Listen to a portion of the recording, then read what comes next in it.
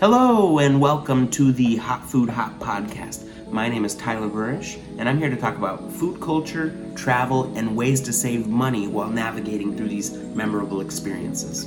Along the way, I'll share stories of times I've had success or, heaven forbid, failures and what to watch out for, and I hope you enjoy.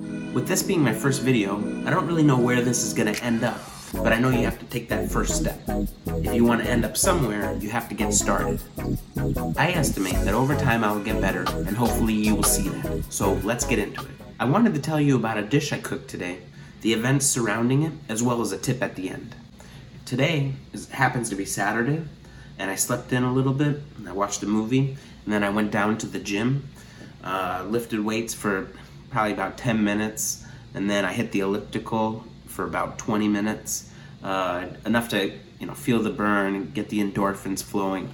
Then I went for a walk outside. I got some sun, got dry up the sweat a little bit, and I came back in.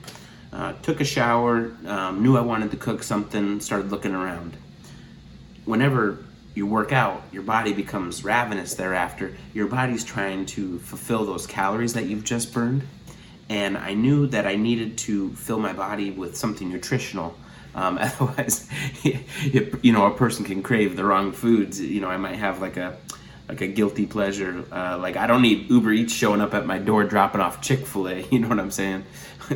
So I decided to make sweet potato chili. I absolutely adore sweet potato chili. What I especially like is the contrast between spicy and sweet all together in one dish. I take onions, chilies, black beans, diced tomatoes, tomato sauce, chili powder, cumin.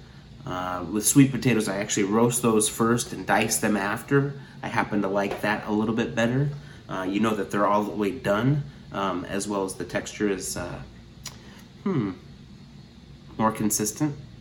If you boil them, it will cook from the outside in. If you roast them, then you know they're cooked through at the time you add them into your soup. And the aroma when you cook something like that, because it is that spicy and sweet at the same time, it just comes through the house a little different, and it's really, really pleasant.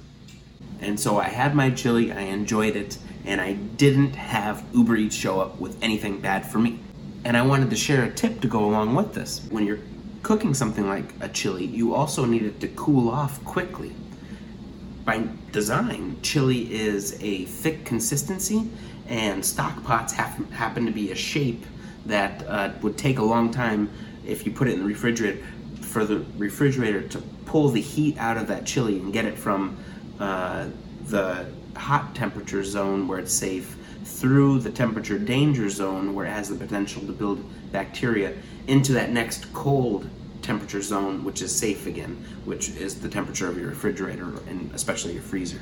So in this case, what I did is I took a mini loaf pan, and I'll put a link in the description of what I'm talking about. You may be able to picture it's a cookie sheet with different sections for mini bread loaves. I like to make breakfast breads in those, and they're especially nice, and I like to keep them in the freezer. Well, in this case, I took the chili and I poured individual servings into my mini loaf pan, and I put that in the freezer. The benefits to doing that way are the cold air can be touching more surface area of the chili through the pan, of course, but it will cool down those individual sections faster, and then they will become chili ice cubes. They'll become pucks of chili. So I'll take them out after, and I'll put them in a baggie, and then I'll keep them around for, a fast lunch. When it comes to lunch, it's all about nutrition for me. I usually am not going for like a big sandwich or anything heavy. I'm usually going for something small, compact, not a lot of volume, not a large portion size, but especially nutritious. A nutritious lunch has the potential to give you that pop of energy, and I'm always looking for that with my lunches. So the way this will work is next week I'll grab one of the frozen chili pucks out of the freezer bag and I'll put it in a saute pan with the lid on it. I'll turn the heat all the way to low so it'll have just the smallest flame possible, and I'll set a timer for 10 minutes, 15 minutes. What I expect is there will be simmering chili there waiting for me, and I'll probably pop it with some hot sauce. And that's it. Fast and easy lunch, nutritious, all killer, and no filler. For me, chili and soups, the art of soup making, is really special. Early in my culinary career, I worked at a fine dining restaurant in the town that I grew up in. And my first job there was a line cook, and then later I was promoted to a lead cook. I probably got a quarter or maybe 50 cents raise, but they went out and made me a set of keys. So now all of a sudden I'm a key holder for this restaurant. Part of my responsibilities now were like being a saucier. I don't think we quite called it a saucier. I think we just said it was like working the morning shift. But there was only 2 of us that ever did that, the chef and then myself. So we would make like the soups and the sauces and prepare all of the mise en place, the ingredients, so then when the cooks came in later to execute lunch and dinner service, all of their food was prepared, and then we'd stick around to work the grill and as well as expedite food through the window out to the tables at the restaurant. I must have been 18 years old at this time, and I'm making soups at the nicest restaurant in town.